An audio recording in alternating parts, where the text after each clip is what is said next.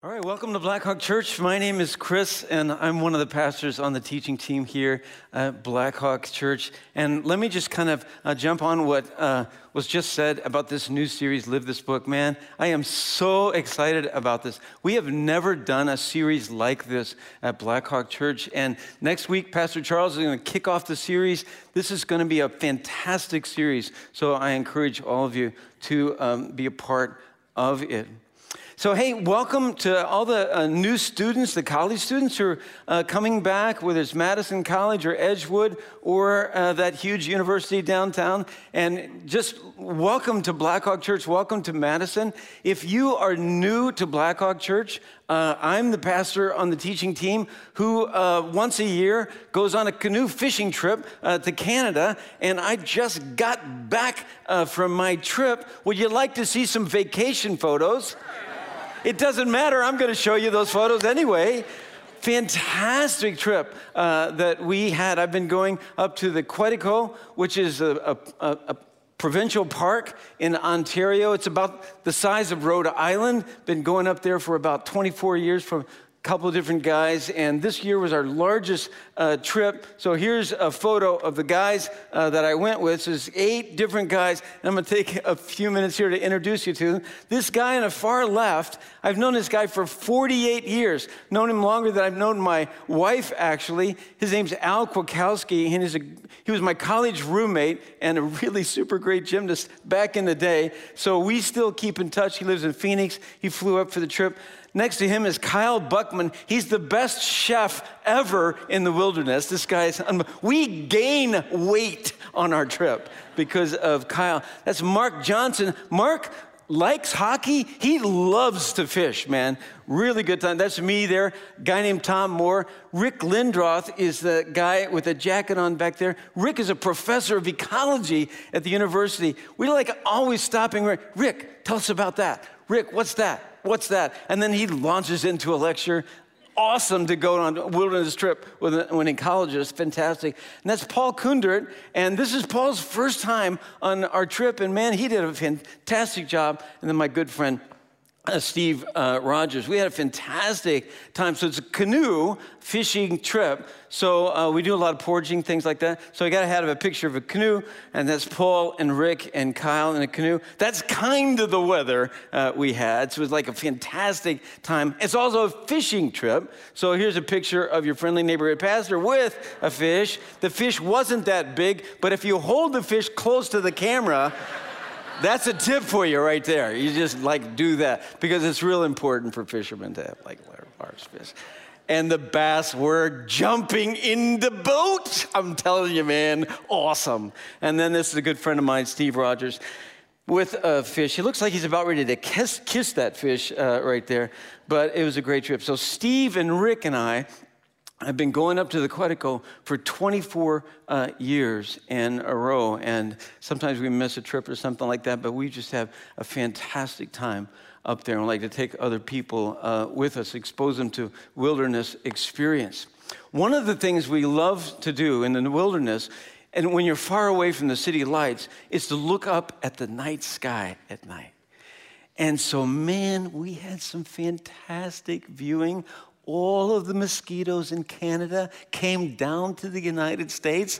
There were none in Canada. And we laid out at night and just looked up at the stars. And oh my gosh, it was amazing. And the Northern Lights came out for us. Yeah, oh yeah. And you could actually see the Northern Lights in the reflection of the lake. We were looking at constellations by looking down at the lake. That kind of night. That's a wilderness experience. You guys know that I love the stars. And for those of us who love the stars, oh my gosh, this last year, whoa, because a telescope was launched called the James Webb Telescope. Yeah, James Webb Telescope. This is the telescope. This is further away from the Earth than Hubble, and it's like you can see, we're seeing things now. Look at some of these photos of things we're seeing now. I mean, it's mind-blowing what we're seeing with the James Webb Telescope. Let me ask you a question. How many of you have heard of the James Webb Telescope? Raise your hand. Show of hands. Awesome. You may not know this about the James Webb. It was launched, does anybody know when it was launched? Christmas Day in 2021. And when it was launched on Christmas Day, Bill Nelson, who's the chief administrator for NASA, was there giving a pre-launch talk, and it was captured on video. And there had been many delays in the James Webb. He talks a little bit about that, but then he mentions what we're actually going to be talking about today. Bill Nelson, chief administrator of NASA. Watch this. The psalm that Bill Nelson was talking about, Psalm 19, that's the psalm for today. I'm so excited, I can't hardly stand it. Open your Bibles to Psalm 19. This is the last in our series of Psalms for the summer, and I get the privilege of standing in front of many people and reading through this great piece of poetry. Psalm 19. For the director of music, a psalm of David. The heavens declare the glory of God. The skies proclaim the work of his hands. Day after day, they pour forth speech. Night after night, they reveal knowledge. They have no speech. They use no words. No sound is heard from them. Yet their voice goes out into all the earth, their words to the ends of the world. In the heavens, God has pitched a tent for the sun. It's like a bridegroom coming out of his chamber, like a champion rejoicing to run his course. It rises at one end of the heavens and makes its circuit to the other. Nothing is deprived of its warmth. This is a great poetry. C.S. Lewis, the British scholar, said this is the greatest poem in all the book of Psalms. Let's go slowly through the first part of this poem. First verse. The heavens, Hashemayim, declare the glory of God. The skies, Harakia, proclaim the work of his hands. David uses two different words to talk about the night sky. These words, perhaps he borrowed from Genesis chapter 1. The heavens, Hashemayim, and then this like dome. The ancients thought there was like a dome over the earth in which God put the night lights. And that was the rakia, or some translations call it the firmament. And that, what do they actually do? The heavens declare the glory of God, and the skies proclaim the work of his hands. That's what they're actually doing. But they proclaim and they speak about God in a very unique way. How do they do it? Next verse. They do it constantly, day after day, night after night. They do it non-verbally. They use no words, and they do it universally. Their voice goes out into all the earth, their words to the end of the world. They're constantly preaching, constantly proclaiming, but it's the kind of preaching people like, because there's no words involved. No offense to any preachers in the room right now. Oh, that would be me, wouldn't it? That's the kind of preaching people enjoy. Very silent. They just speak, and they speak constantly. They're revealing knowledge. They're telling us about God. But interestingly, David doesn't focus on all those lights in the night sky. His case study is the nearest star, the sun. We go on. In the heavens, God has pitched a tent for the sun. It's like a tent, so it disappears. You don't see it anymore. It's like a bridegroom coming out of his chamber. Now, this is where the Hebrew people would go, see, does anybody get the humor here? Yeah. He's about ready to come out, and he's going to take his bride. And then, that's what's happening here. Sorry, that's what's happening. Yeah. Like a champion rejoicing to run his course. I can't wait to run. Awesome. And I'm going to run on my course. It rises at one end of the heavens, makes its circuit to the other. Nothing is deprived of its warmth. And these night lights and these daylights, the sun and the stars, they speak and they're telling us about God. What are they telling us about God? That's the first verse. Verse 1. The heavens declare the glory of God. The skies proclaim the work of his hands. We're laying in Canada on our backs, and we're just looking up. We can't hear a thing, but it's like this is our God. He is working. These are his work. What can our God do? Bam! Boom! That's what he can do. Not too long ago, I was with a group of friends, and one of my friends said, in a serious moment, Pastor Chris, do you ever have any doubts about God? Do you doubt God? Or do you even doubt his existence? Immediately I said, absolutely I doubt God. Absolutely I doubt it. I doubt the whole thing sometimes.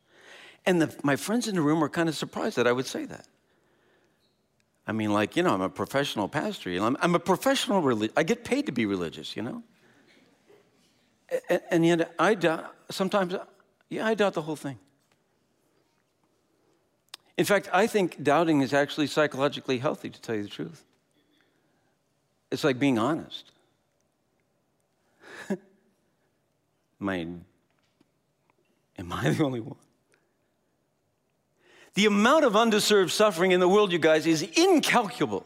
It's incalculable. And as a pastor, I'm around suffering. I did a funeral yesterday. Two of my closest friends have just gotten a really bad diagnosis with a bad cancer. As a pastor, you see suffering all the time. And sometimes I'm just I'm neck deep in discouragement. I'm neck deep in depression. And I'm like, God, why this man? Why is he getting that? What is happening here? What's going on there? Oh my God, I just doubt the whole thing. And then I walk outside. And I look up. Something happens to me. It's intangible.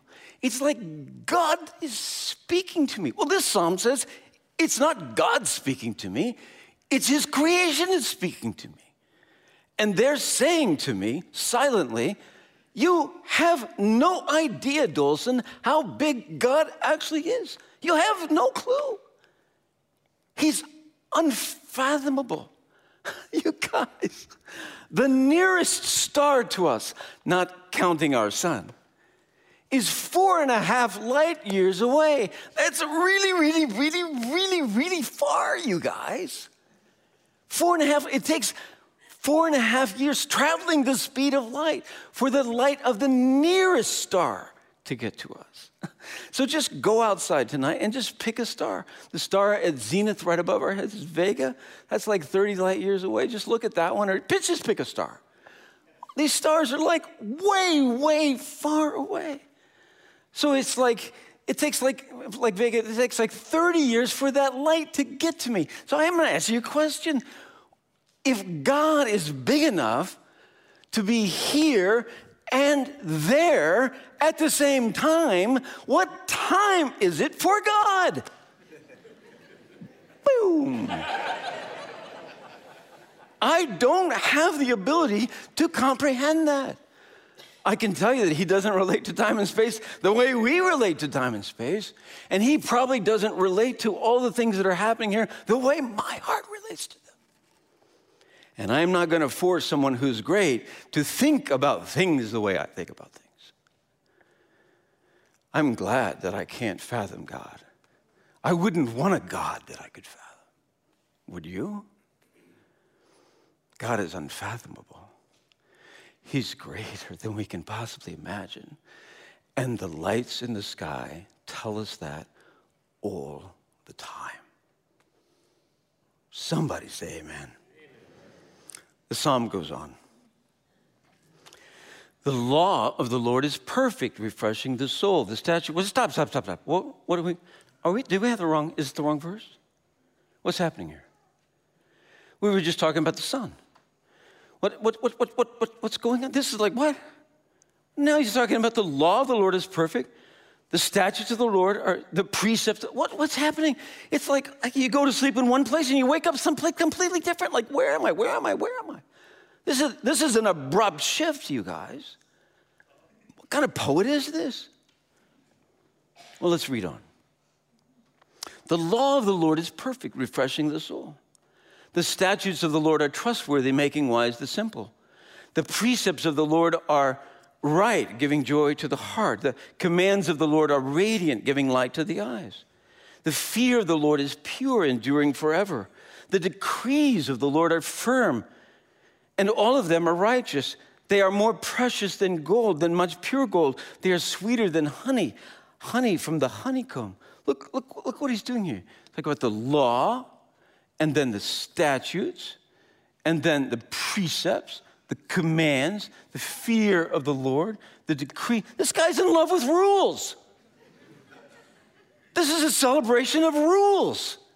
What does he say? These rules. Oh, it's going to refresh. It's going to make wise. They give joy. These rules, they're going to give joy. It endures forever. The decrees, they're firm, and all of them are righteous. I just love the law. He's talking about the night sky. He's talking about the sun, and now he goes, I just love the rules. What's happening here? He says that these laws and precepts, commands, are more precious than gold, much pure gold. Let's look at some pure gold. Boom. Almost pure. So, what is this worth? What's the price of gold right now? Does anybody know? Price of gold per gram, $55 a gram. So these bars are 1,000 grams. So one bar is $55,000. So David says, if I had a choice between all those bars of gold and the Word of God, I'd choose the Word of God every time. Every time. Would you? Heck, forget you, would I? Oh, yeah, I don't want any of those bars. I'd rather have the Word of God. Yeah, for some of us, we're like, you know what? I like the Bible. It's okay. But, what are we talking about there, wow, knew everything. Lots of that. And Pastor Chris, I could just give stuff away and help people that are poor and everything like that, Really. Yeah, when we think of the law, we don't think of it like that. We think of the law as restrictive. Freedom, that's what I want. I want to be free, to be myself, be who I'm going to be. David says, not so much. I don't want that. I want to be obedient to all those restrictions. That's weird. He's thinking differently.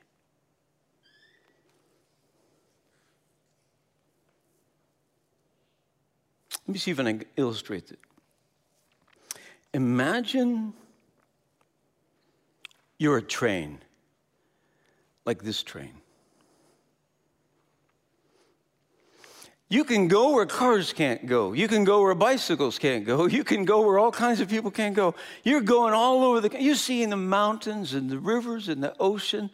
You could go, oh my gosh, this is unbelievable what you can see just in our country. And one day you say to yourself, there's more to the world than I can see on these stupid tracks. I want to get off these tracks. And all of a sudden, one day, you get off those tracks, and that's a train wreck. It's a disaster. You can't go anymore. It's a disaster for all kinds of people in your life. And when it's a disaster, you say to yourself, I wish I was back on those tracks.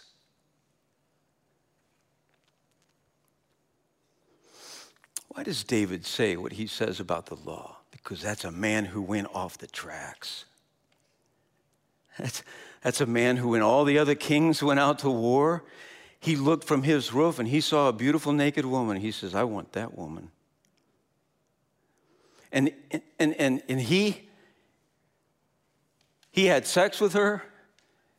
And it was the wife of one of his best warriors, Uriah. And then he tried to make it like, well, it was actually, him that had sex. No, and Uriah was an innocent man. He had Uriah killed. He lied about it. That's the guy who wrote the psalm. And his life was a disaster, and it was a train wreck. And he's saying to himself, man, I wish I wasn't off those tracks. I want to get back on those tracks.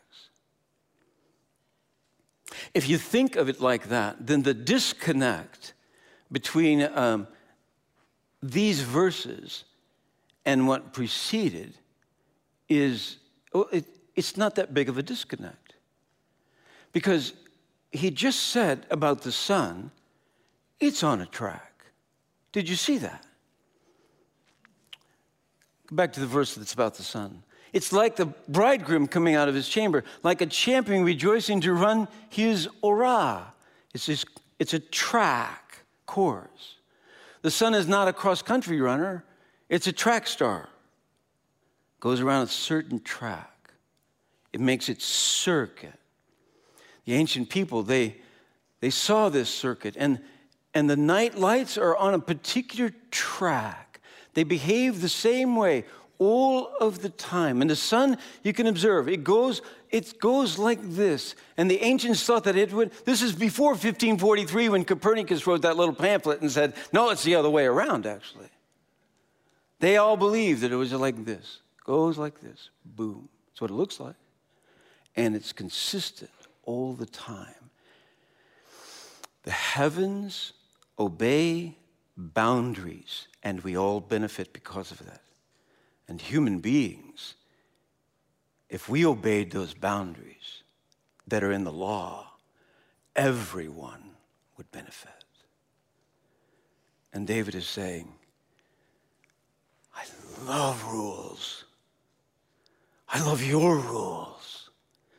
I know I love them because I went off once. It ain't worth it. It's what people say after they close down a bar at night. And you can't find your way home. And you go, gosh, I wish I was back on the track. That's why he loves him. And he wants his life to be different because of it. So we go on in the psalm. By them, those rules, your servant is warned. In keeping them, there's great reward. But who can discern their own errors? Forgive my hidden faults. Keep your servant also from willful sins. May they not rule over me. Then I will be blameless, innocent of great transgression. He's saying, your laws, they help me. They help me become the kind of person I want to be, a person of great integrity. May I be that way. That's what he's saying in his psalm. And then the last verse of the psalm is where he's been going all along. And it's the verse that unlocks the rest of the psalm. But it's not the most famous passage in the psalm. Here's the verse, 14. May the words of my mouth and the meditation of my heart be pleasing in your sight, O Lord, my rock and my redeemer. When you look at Psalm 19, at first, it looks like there's three separate parts. There's the famous verses about the night sky that the director of NASA even quotes. And then you got these verses about the law that doesn't seem to fit with the other verses at all. And then you've got this thing, I just want to be a person of integrity. And then you have that verse. How do they all fit together? That's the key. May my life be pleasing. The night sky pleases you. The law pleases you. Now may my life, which is sometimes a wreck, may it please you, God. The heavens speak of you. Your law speaks of you. May my life, may the words of my life and the meditation of my heart be pleasing to you, O Lord, my rock and my redeemer. Theologians speak of two different books, the book of nature and the book of God's word. This psalm is about three books. It's the book of nature, it's the book of his law, and it's the book of my life. May my life, when people look at my life, may they be drawn to you, because my life reflects who you are. Is that your prayer? Let me ask you a question. How'd you get here today? I'm not talking about what kind of car, or if you're listening on a podcast or you're watching online. How did you get to a place where you decided, this is what I'm going to listen to now? Or if you're here physically, you got to a place where you go, I'm not sleeping in, I'm going to go to church. How did you get to that place in your life?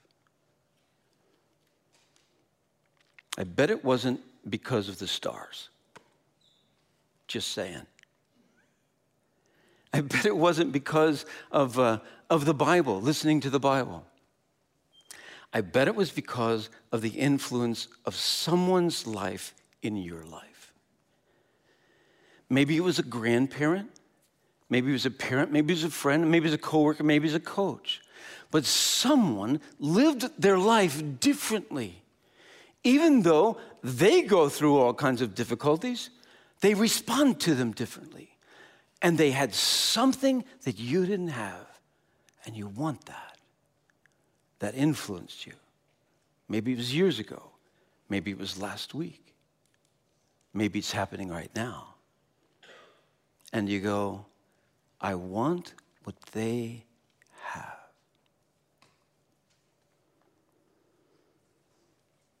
I'll tell you how I got here today.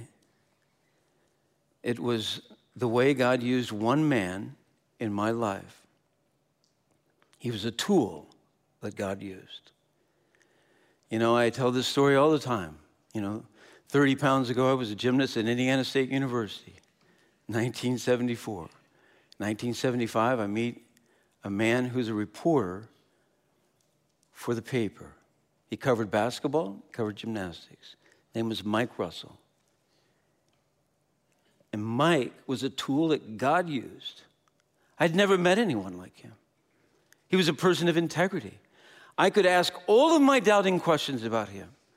I could challenge Christianity in front of him. And he'd just listen, and then he would just, man, I don't know the answer to that, but let's discover that on our own. Let's read something together.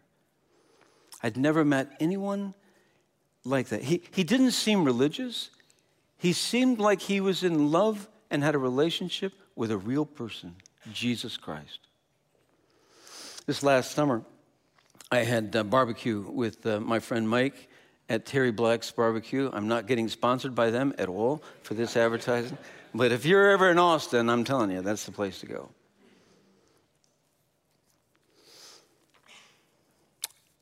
Who are you influencing?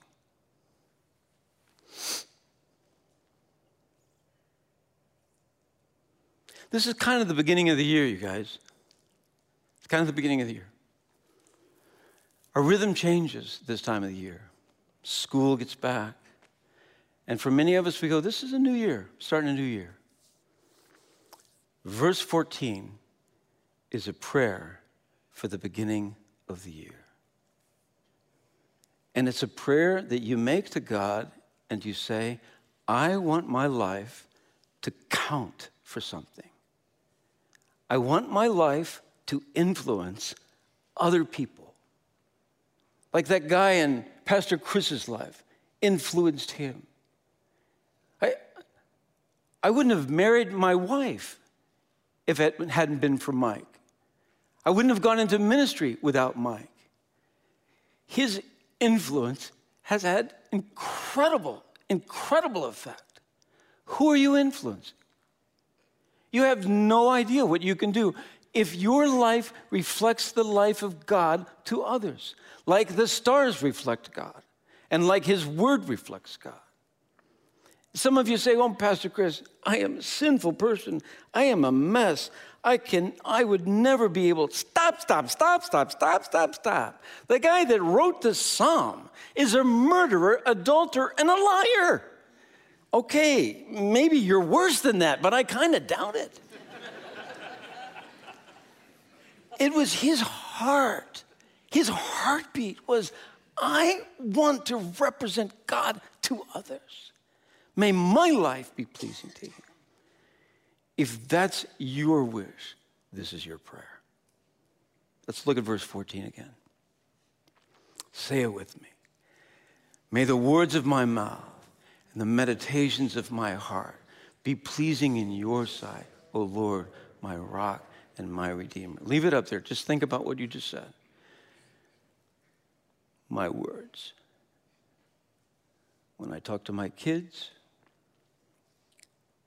when I talk to my neighbors, my words.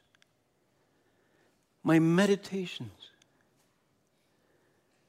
What I think about when nobody's around. What I read and look at when nobody's around. May my meditations be pleasing in your sight. O Lord, my rock and my redeemer. It's a prayer for New Year. Is it your prayer? Say it with me right here. May the words of my mouth and the meditations of my heart be pleasing in your sight, O Lord, my rock and my redeemer. One more time. May the words of my mouth and the meditations of my heart be pleasing in your sight, O Lord, my rock and my redeemer. One more time, loud. May the words of my mouth, may the meditations of my heart be pleasing in your sight, O Lord, my rock and my redeemer. Let's pray. Oh God, how neighborhoods and families would change if those words were true coming out of our mouths and lived out by our lives. So many things would change. May we be empowered by your Spirit to live for you as a witness, like the stars, like the sun, like your word. May we be a witness to others of your greatness and your glory and your work. We pray this in Jesus' name and for the sake of his reputation. All God's people said.